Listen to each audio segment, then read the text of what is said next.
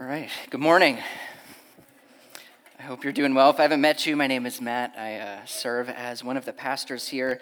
Let me just say, following up on Danny's dedication, we're obviously very excited about him being born and the whole dedication thing, but there's also another level where there's a value where God saves us, not just to himself, but to a community, and God willing, we hope that the Lord will draw Danny to himself in Christ. But I just want to say how thankful we are for you as a community. I feel like not everybody can say that they are proud that their son was born into a specific group of believers, but we are. And I just want to express our appreciation for you all, not just even when Holly was pregnant and going through all of that process, but even just recently with Danny being born and all of the support and all of the meals and all of the prayers and all of that. We're very, very thankful for all of you. But let's jump right into the text this morning. If you haven't, we now have Pew Bibles, so I can say you should open your Bibles to Exodus chapter 24, as you heard Elise just read so well. I think it's page 115, if I'm looking at it right. And there's kind of some interesting stuff in today's text, so I would really, really encourage you to actually get your eyes on it. So as we're pointing out certain things, you can actually track along with us. But while you do that, let's take a moment and let's pray.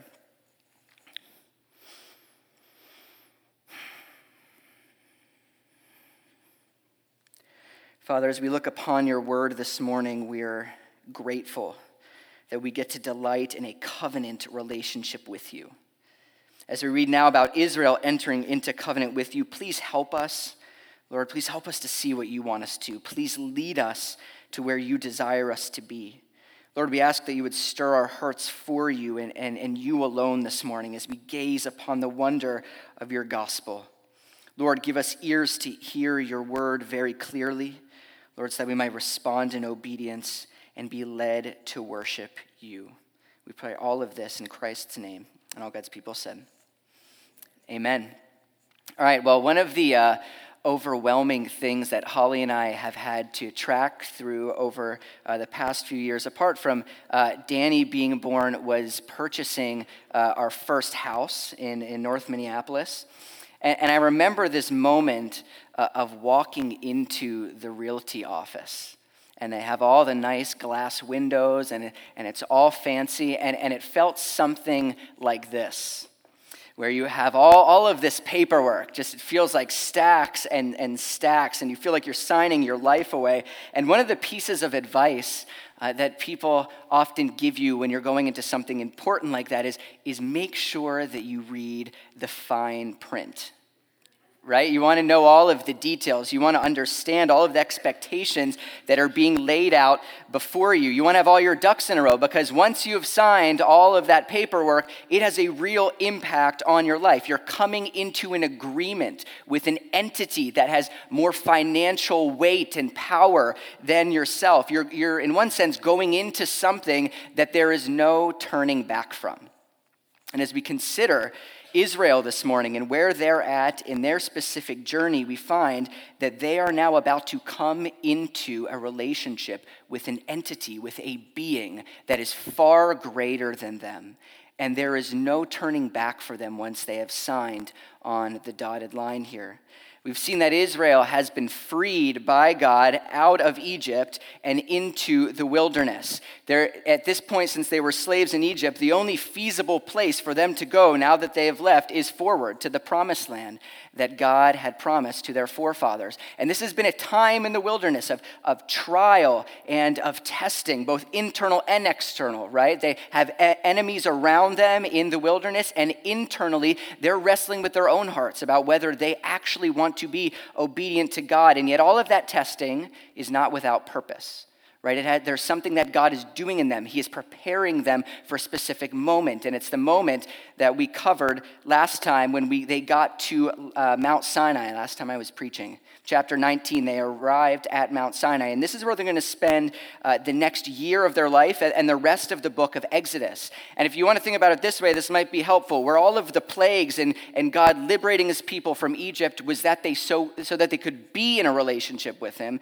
When they get to Sinai, this is the place place where that will actually come to fruition. In other words, God was not just saving them out of Egypt for something neutral, for nothingness. He was saving them for something very specific, and that was a relationship with him. And in chapter 19, we see that they actually accepted, hey, we want to be in this with you, God. God told them that if they actually accept this relationship invitation and if they obey him, then they will have a special dignity before him and they will be sent on a specific mission. He said that they will be a holy nation and a kingdom of priests and a treasured possession.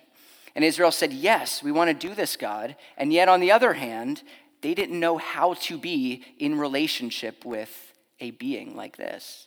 And so God, in his incredible grace, he gave them a set of instructions for what it meant to follow him. We know those instructions as the law. And as we look at the law, we covered the 10 Commandments and some of the logistical laws that followed out, how Israel was to demonstrate the heart of the commandments in their cultural specific context. And yet now, as we enter into chapter 24, we find that Israel has become now keenly aware of God's expectations. There is nothing hid from them about what it means for them to follow him. He has invited them. He's made his expectations clear. In some terms, you might say he has gone over the fine print of the agreement that he is inviting them into. And now today's text addresses whether they are actually willing to sign on that dotted line. Are they actually going to enter into this agreement with Yahweh, and what is going to be the immediate result of that? So let's consider what happens here. The first thing that we see is that they come into a covenant that is established by blood. So we're going to skip verses 1 and 2. We'll come back to that just shortly. But before anything else can happen in the story here, they have to go through an official covenant ritual ceremony. And that's verses 3 through 8. Look at those with me. We're going to read those again. It says, when Moses went and told the people all of the Lord's words and laws, they responded with one voice, everything the Lord has said we will do. So Moses wrote down everything the Lord had said. He got up early the next morning and built an altar at the foot of the mountain and set up 12 stone pillars representing the 12 tribes of Israel. Then he sent young Israelite men, and they offered burnt offerings and sacrificed young bulls as fellowship offerings to the Lord. Moses took half of the blood and put it in bowls, and the other half he splashed against the altar. Then he took the book of the covenant and read it to the people, and they responded, we'll do everything the Lord has said, we will obey. Moses took the blood, sprinkled it on them, and said, this is the blood of the covenant that the Lord has made with you in accordance with all of these words. So the first thing that we see happen is Moses reads them the law. We've been covering the law for the past few weeks, but now he reads it to them in completion, and they say, yes, we want to be a part of this. We want to come into this agreement. We want to pursue this relationship with Yahweh. So Moses says, okay.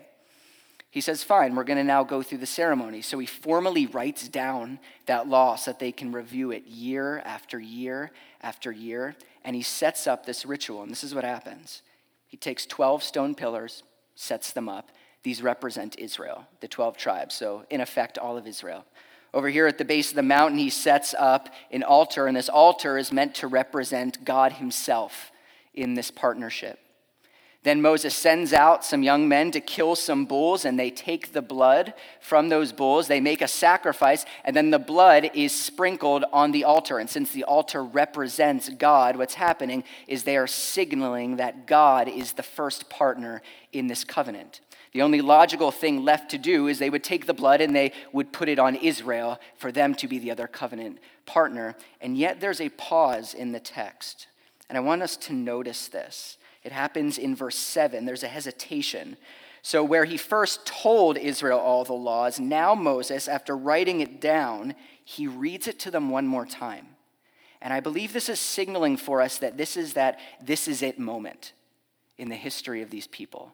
If they are going to back out now from this covenant, this is the time that they would do it. There is no turning back after this. They are about to bind themselves to the maker of the universe. And what do they say? They say, we're in.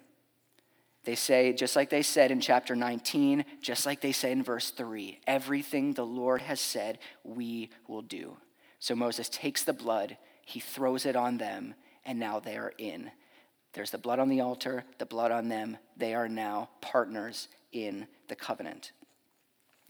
Now you might read this, and you might think, as most people do when they look at this, like, that's super weird. Like, what is going on? Like, there's probably only a handful of people, John and I being two of them in this room, that this turns our gears thinking about this text. But for most of us, it's like altars, pillars, killing bulls, sprinkling blood, burning things. Like, what is happening in the text? I was trying to imagine like what it would be like for us to describe to someone who is not a Jesus follower that this is a demonstration of God's desire to be in relationship with his people. Could you imagine that? Like, hey, how does God show his love for people? Oh, well, he wants to be in relationship, and the way that he does that is they kill some bulls and he sprinkles it on his people and on this altar, and like that's how he does it. So like, do you want to trust Jesus now? Like, could you imagine like how odd that would be? And yet, I want to encourage you all this morning that like there is an enormous amount of significance and beauty to what is going on when we take the time to thoughtfully dig into this. What we see in this ceremony is that God has a very high value for the integrity of his people, and he is abundant in mercy. And a lot of it centers upon what is happening with these sacrificed bulls. Because we look at them, and many of us might see these bulls being slaughtered as barbaric, but when they're looking at it, what we need to recognize is those bulls are a symbol for the penalty of breaking the covenant. There is a very high bar that is being set for both God and Israel. What's effectively being said is, okay, if I go back on this covenant, if I break this covenant, may what was done to those bulls be done to me. And consider with me the fact that not only Israel goes in on this, but God does as well. So God is signaling to Israel, if I go back on my faithfulness to you, may you do to me what was done to those bulls, Israel. Keep that in mind. We also see that there's a level of mercy that's happening, that these bulls are even provided for Israel in the first place. Because in one sense, they are a substitute for Israel's own life. Because we've seen that Israel, just like the other nations around them, is severely corrupt. They are severely compromised. It's not like the other nations are the good guys and are the bad guys, and Israel is the good guys. Israel, what we come to find, is also one of the villains here in the story, like the rest of us. They are just as deserving of God's justice and the penalty of death. And yet God, as they enter into this covenant, makes provision in that as that bull dies, it is dying in the place of the justice that Israel deserves. And so as that blood is being sprinkled on the altar, it is symboling that Israel is going before God with a sacrifice before them so that they can enter into this covenant with a brand new, fresh start. And so when we're looking at this, what might seem odd to us, and I acknowledge this seems very culturally foreign to us, but what seems odd to us is actually a symbol of God entering into this beautiful agreement with his people. And I think that leads us here to what is the implication of this covenant that is established by blood. And it's this, that there is an invitation to fellowship with God. The covenant leads to fellowship. Now we can look at verses 1 and 2. Go back there with me for a second. Then the Lord says to Moses, come up to the Lord, you and Aaron, Nadab and Abihu, and 70 of the elders. You're to worship at a distance, but Moses alone is to approach the Lord, and the others may not come near, and the people may not come with him. Then they go through the covenant ceremony, and then this picks up again in verse 9. Look at verse 9 with me.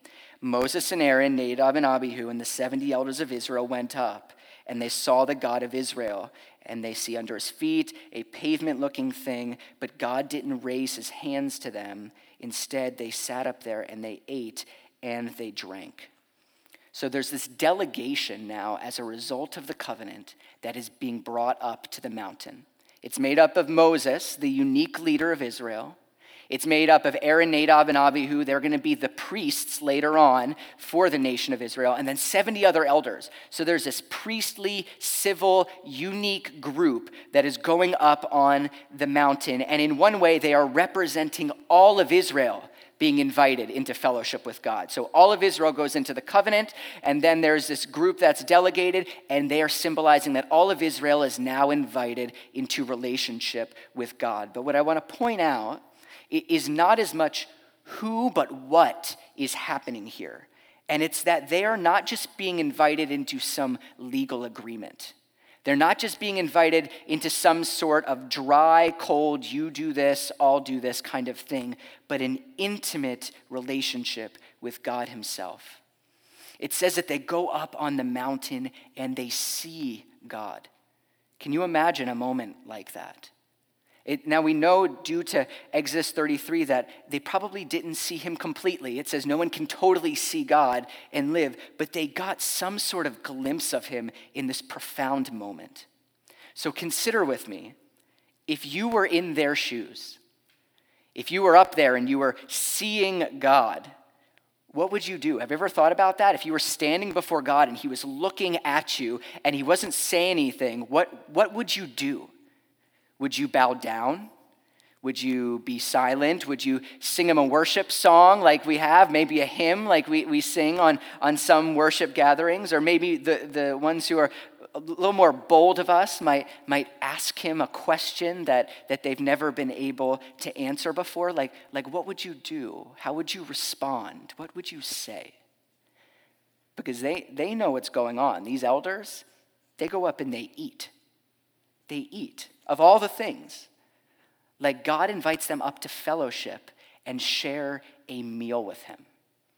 And that, I think, is something that does culturally resonate with us. We look at the ritual covenant ceremony and we're like, that's a little odd. But I think we all get the idea that when we like somebody, when we enjoy being with them, we're friends with them, what do? Sometimes we sit down and we share a meal with them.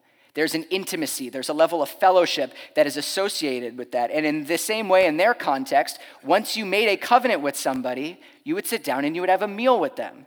That was signaling that you were now partners and you were now friends.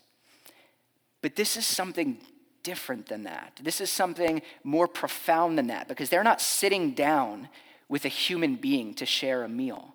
They are sitting in the presence of God and fellowshipping with him while they eat. When we think about how that would have been perceived by them and by their neighbors, that is shocking. That is countercultural for them, where the gods that the other nations are worshiping, they're fickle and they're unpredictable and they're, in many regards, just awful. They're dramatic and they treat others awfully. They treat the people awfully. They look at these people and they see them as their slaves, and yet Yahweh is saying that is not who we are going to be now that we're in this covenant. That is not how you and I are going to interact. We are now partners and friends. This is a profoundly different relationship than any other people group would have understood in the time of ancient Israel. This is the kind of relationship that God wants people to see and say, I want to be a part of that. Like that God cares about his people intimately. That God wants to dwell with his people. That God wants to be in a real relationship where he's not dependent on them. In fact, he provides everything that they could ever possibly need because he loves them. This is something different. And it leads me to ask this then. What's the point? What is the point when we look at a text like this? It's easy when we go through the Old Testament specifically to look at what God is doing here with Israel and say that is good for Israel. That's awesome what God does for them. I understand what's going on in the text, and yet I'm not quite sure what that relevance might be for me. You know, when we start in Genesis and we see creation and the flood, and then we start at Exodus and we see what goes on with the plagues and the parting of the Red Sea, like that stuff's interesting. That stuff grabs our attention. But when we get into these covenant ceremonies, like this is the kind of place where like most of us abandon our annual Bible reading plan, right? This is where we jump ship because we're like, I don't see exactly what is going on. But I want us to understand that at the very least, this is revealing the heart of God for his people to us. This is revealing the core of God's being and what is he about and how does he want to relate to his creation. So what do we see about God's heart? What is this showing us? It's showing us that God desires to be in a personal covenant relationship with all of his people. Every single one of them, he desires to be in a relationship with them. Now, in principle, many of us know that, especially those of us who are coming kind of off the coattails of Billy Graham and some of the revivalist movement and some of the Billy Graham crusades. And just in evangelicalism as a whole, we really do have a category for people having a personal relationship with God. And yet I don't think we have a category enough for really considering how absurd and ridiculous that actually sounds, like when we think about it. Like, consider the Bible story. Genesis 1 and 2 tells us that we're dust creatures, and the eternal God has invited us into a relationship with him.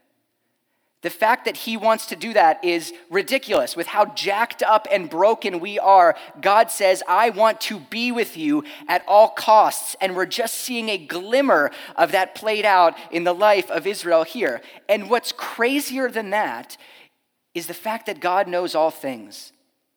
And I know that that's in principle, like, great. That's a cool theological consideration. But think about this in practice here with Israel. God does not just know what they've done. God does not just know what's going on here, but he knows exactly what Israel's trajectory is going to be. He knows that they are going to breach the covenant, that they are going to violate these commandments that they said that they are going to obey. He knows that they are going to incur the penalty of death upon themselves, just like the bulls. Remember, they're the symbol of may this be done to me. That's the penalty that they're going to bring on themselves when they violate God's commandments. And yet God allows them to enter into this covenant anyway. And that should lead us to the question of why. Why would God, knowing that they are going to violate this covenant, invite them into relationship anyway? Is it because he's sadistic? Is it because he enjoys punishing people and pouring out his wrath on them and eternally damning them? Is that why he does this? Certainly not. Certainly not. When we look at the Bible story, we find that God allows them to do this knowing that they're going to violate it, because he has every intention of not only being faithful on his part of the promise, but for being faithful on their behalf as well. As we consider the gospel this morning, we see the truth that God is faithful to the uttermost, that he intends to be faithful on the behalf of broken people, come to fruition in its fullest form in the person of Jesus. Because the story plays out just like God knew it would. That the same group who said, we will obey everything the Lord has said, we will do all of these things, within 10 chapters, they're already rebelling against God. Because at the end of the text here, as Elise read, God invites Moses up onto the mountain, and he's going to give them the covenant tablets, the documents, they're made of stone at this point, but the stone tablets that they're going to put into their Ark of the Covenant in the temple. And as Moses is up there getting those things from God, what is Israel doing down at the bottom? They're making a golden calf. They are violating not just any command, but the first command that God had given them. They couldn't even make it past the first one, and they're already rebelling against God. And what we see is that they have mouths that are very willing to go into this covenant agreement, and their hearts, on the other hand, are enormously sick and want to define what is good and evil. They want to do things in their own way. And as much as we wish that that wasn't so for us, that same sickness that we see playing out in Israel is the same thing that we inherently suffer from. Because the scriptures are clear that we've all gone astray. We have all done things as we wanted to do it instead of doing things the way that God desires us to. In other words, not only has Israel violated the covenant, but so have we. Now, our brokenness and our sin may look different and may take on different expressions and forms, but the same things that grieve and anger God and hurt one another are to be found in us as well. And yet the good news that we reflect on and that we are led to worship God by this morning is that we see, just like we did, God's mercy and his value for integrity. We saw it played out in this ritual ceremony with Israel. We see this in its fullest fulfillment in God's Son. Because as God takes on flesh in Christ, he becomes the covenant partner with the Father that we could never be. What's amazing in the Bible story is that we are the ones who rebel against God, and yet God takes the penalty that we deserve. Have you processed how backwards that is? Let me say that again. We are the ones who break God's law, and God takes the penalty for it on our behalf. We are the ones who, instead of following God with hearts that are drawn to him and in love for him and in love for one another, we are the ones who push back on God. And instead of him allowing us to die in our rebellion and sin, God takes on that penalty for covenant breaking in Jesus as Jesus dies on a cross. And in the resurrection of Jesus, we find the assurance that as we place our faith in him, we not only experience symbolic forgiveness and purity like Israel had when that blood was put on them and on the altar, but we find true, lasting, perfect forgiveness in the Son of God, which leads us to love God out of appreciation for what he has done and be reconciled to one another. Every single week, we take communion together. And it's this beautiful traditional expression that we have of remembering what Christ has done for us. But we oftentimes hear Jesus' words talking about the new covenant in his blood as just something unique and disconnected, that maybe he's doing something new that we don't quite get, but we trust in him. But as we consider what Moses says here, hear what Moses says. This is the blood of the covenant that the Lord has made with you in accordance with all these words. As in a few minutes, when we hear Jesus' words to his earliest followers, when he says, this is the new covenant in my blood, I want us to hear this with fresh ears, where Jesus is fulfilling everything that we're reading here, yet in a fuller expression. Because it is not through the blood of bulls and goats that we are made fresh. There is nothing that we can do, no sacrifice that we could make that could earn us or that could restore us to fellowship with God. It is only through the blood of Jesus applied to our account that we are brought into a new covenant, a covenant where we are purified from the inside out, where we're justified by Jesus' work, where the Holy Spirit comes to dwell in us and makes us into a people who not only just try to obey this law. We're not like Israel who are trying time and time again, and yet we're battling with this internal thing going on. The Holy Spirit comes into us and makes us slowly but surely into a people who desire to embody the heart of God in his law as we are restored to him and to one another. And because of Christ's work, we think about here the Israelites going up on this mountain, sharing in a fellowship meal with God. And then we think about Jesus sitting at the Last Supper, the embodiment of God incarnate, the second person of the Trinity, sharing a meal with his disciples. What the scriptures promise is this: when we trust in Christ, we're not only forgiven for sin, we not only await resurrection and the restoration of all things, but we also await what they call the marriage supper of the Lamb, where we will sit once again with God, face to face, and share in fellowship with him and with one another in a renewed world because of the new covenant that Jesus has brought about by his own blood.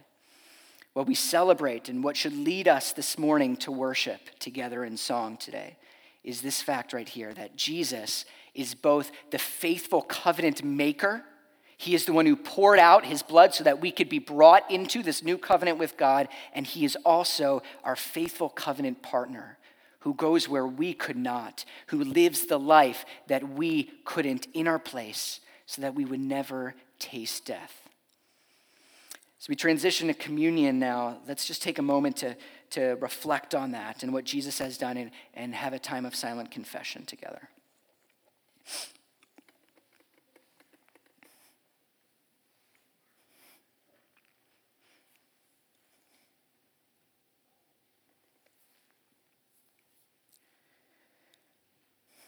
Merciful God, we confess that we have sinned against you in thought and word and deed, by the things that we have done and by the things that we have left undone.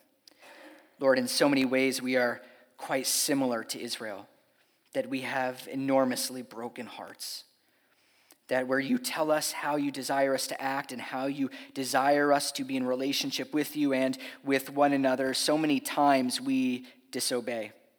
So many times we desire to go about things in the way that we want to do them instead of submitting ourselves to your design and to your loving plans for us. Lord, we don't want to be that way. Lord, we confess that we have not loved you with our whole heart, our mind, and our strength. We have not loved our neighbors as ourselves. Lord, we have contributed to so much of the brokenness that we see around us, and we have acknowledged that we have committed cosmic treason before you. And Lord, we come to you this morning and we ask that in your mercy and for Christ's sake, our covenant partner, that you would forgive what we have been. That by your Spirit, Lord, that you would amend what we are and that you would lead us and direct what we should be. Lord, we desire to do this so that your name would be known in the entire world, that you would be glorified, and so that your people might delight in your will, and so that we might walk in your ways, so that Christ himself, our King, would be exalted forevermore. We pray this all in Jesus' name, and all God's people said, amen.